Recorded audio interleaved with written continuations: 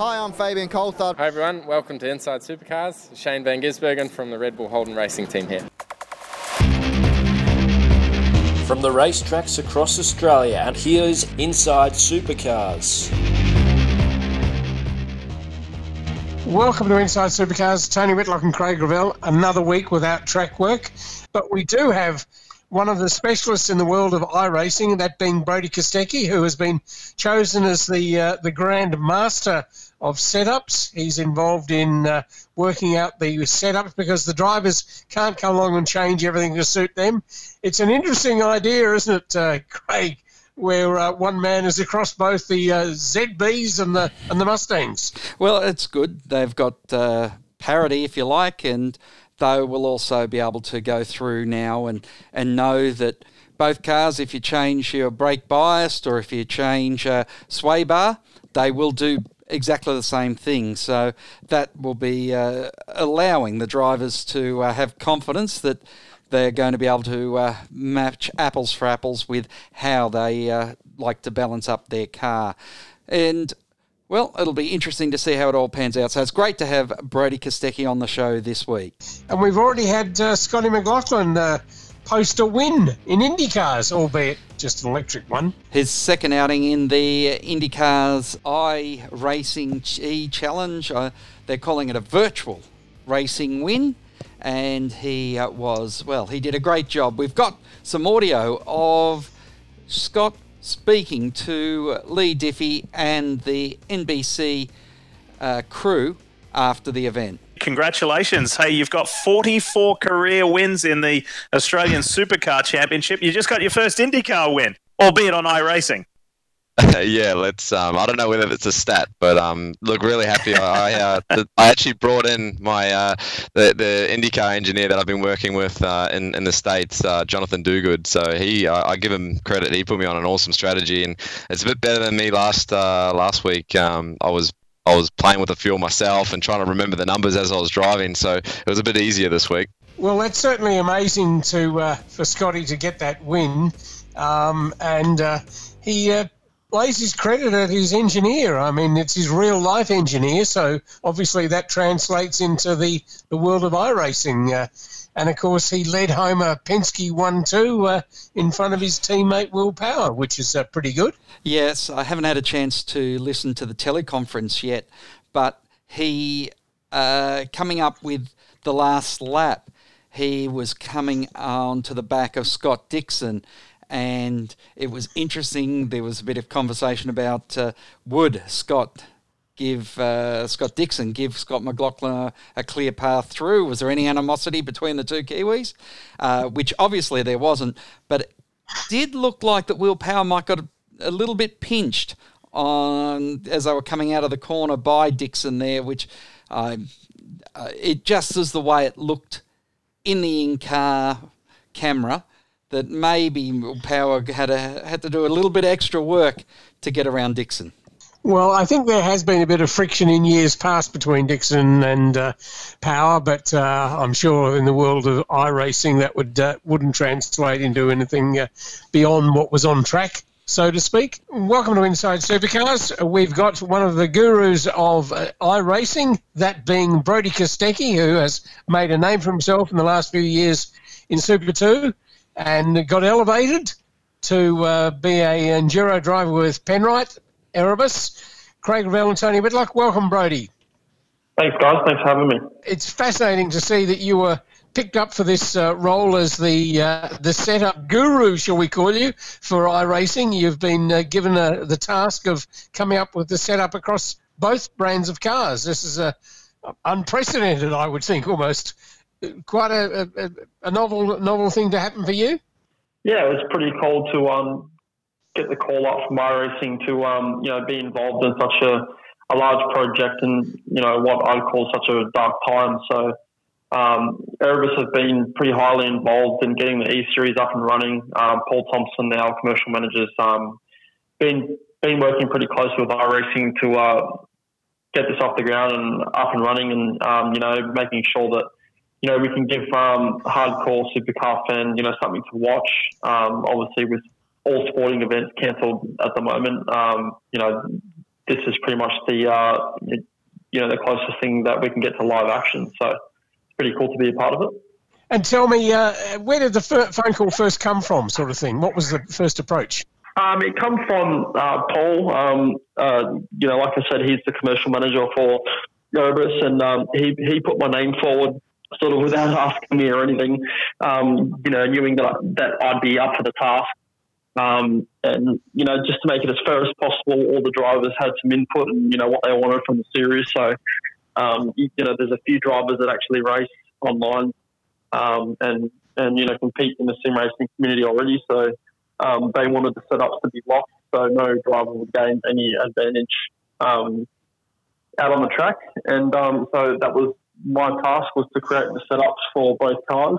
And I should say that both cars, the parity is completely identical in the game, even though they look different. They both do the exact same lap time. So that's also a pretty cool feature of racing online. It's how do you get ready to sort of look at the setup? I've got no concept. I mean, being a near 70-year-old, the whole idea of iRacing is something that's alien to me. You've been doing it for quite some years, I understand. Since I've been sort of like a little tacker. So when supercars used to sort of play on TV, back in the mid 2000s, I used to just break out the controller and the Xbox and play on V8 supercars 1 through to 3. But it sort of slowly escalated as technology got better, and I ended up sort of started racing more and more online and joined iRacing in early 2010, and it all sort of just took off from there. And it's the closest thing to racing in real life. So while I'm not racing, I just like to use it to stay sharp. Now, Brodie, when you say you've set up both cars, what does that actually mean? And then, in turn, what will the drivers be able to tune during this racing season? So what that means is when the drivers enter a race, all the stuff that we can change in real life, you can also change in the game as far as setup-wise. So, and iRacing have done a pretty mega job in replicating what changes affect what in the car. So it can become quite complicated inside the game to get the most amount of lap time out of the car. So my job was to build a stable setup so all the drivers would be sort of happy with it, and also create a bit more realism in the car and try and make it as close as it can be to real life as possible to help some of the newcomers like Wing Cup and stuff like that were racing well before I was born. So that's been my task, and it's been pretty good so far. So no setup items can be changed inside the car at this current time, but simple things like brake bias and stuff should be able to be changed on the go inside the car. And how many hours has it taken you to do both those roles of getting the Holden and the Ford and then matching them and making sure you put out the same lap time? That part's been the easy bit. The Ford and the Holden do the identical lap time with the identical setup, so there's no parity inside the game, even though the cars look different. The good thing about a game is beneath the skin you can make everything do have the same aero numbers and vice versa. So it's all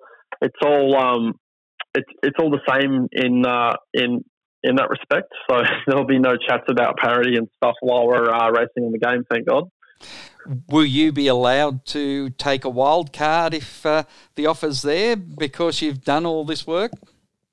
I assume so, yes. We haven't really spoken about it too much. There's been a lot more behind the scenes that's been going on with just trying to make sure that when this does go live and it does drop on Fox Sports, that we give the fans the best show possible. So we've been working pretty hard and coming up with formats and sort of wildcard formats as well, not just also entrants. And it's pretty cool. We might see some international races in certain events, and hopefully we can do the same with some of our supercar drivers and sort of swap categories for a few races and see if we can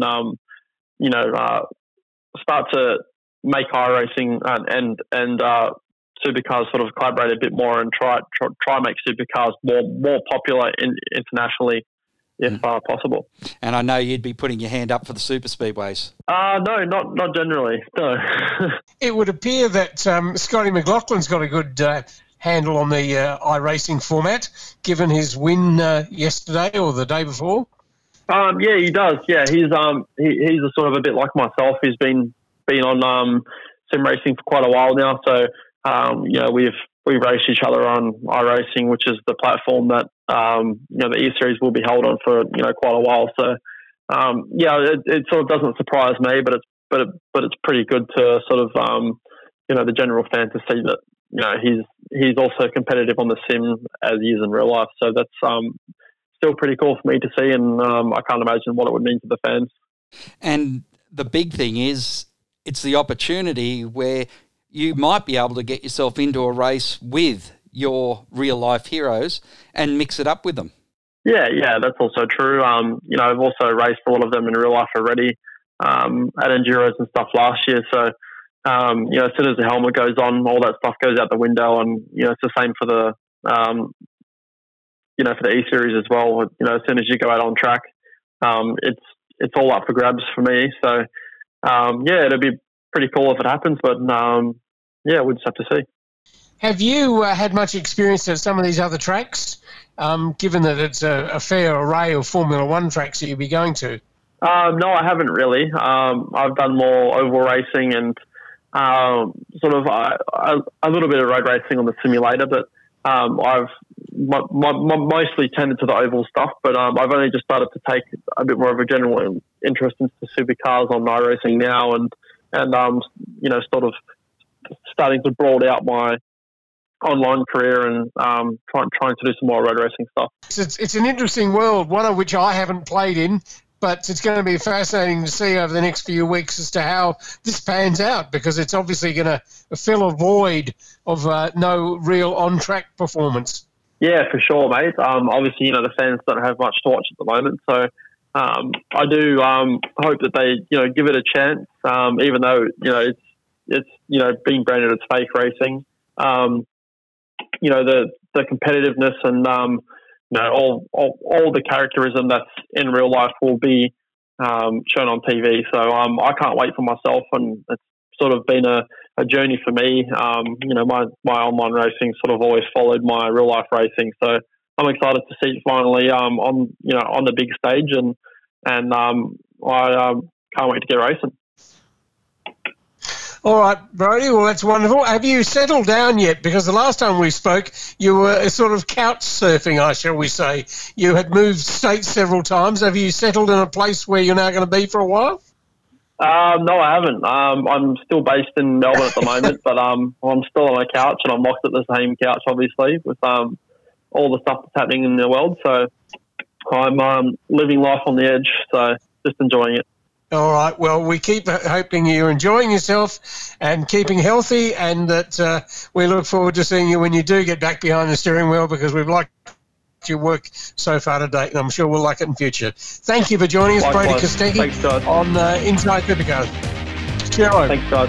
And that's it for another episode of Inside Supercars. It's certainly fascinating to hear Brodie's side of the iRacing business. Tomorrow night, we're going to have Nathan Prendergast, who's been charged with the process of getting the whole series up and running. He's been largely involved in getting liveries sorted out and various other things on the cars. So he'll be on the show tomorrow night, so enjoy listening to him on Tuesdays. That's it from Inside Supercars. Craig Revell and Tony Whitlock. Inside Supercars is produced by Thunder Media. Tune in next time for more, or lock in the podcast on your iTunes or mobile device. Search Inside Supercars. The views expressed on Inside Supercars, including the panellists and guests, do not reflect the views of the network, Thunder Media or Sport Radio. Any publication or rebroadcast of the show without the expressed written permission of Thunder Media is strictly prohibited.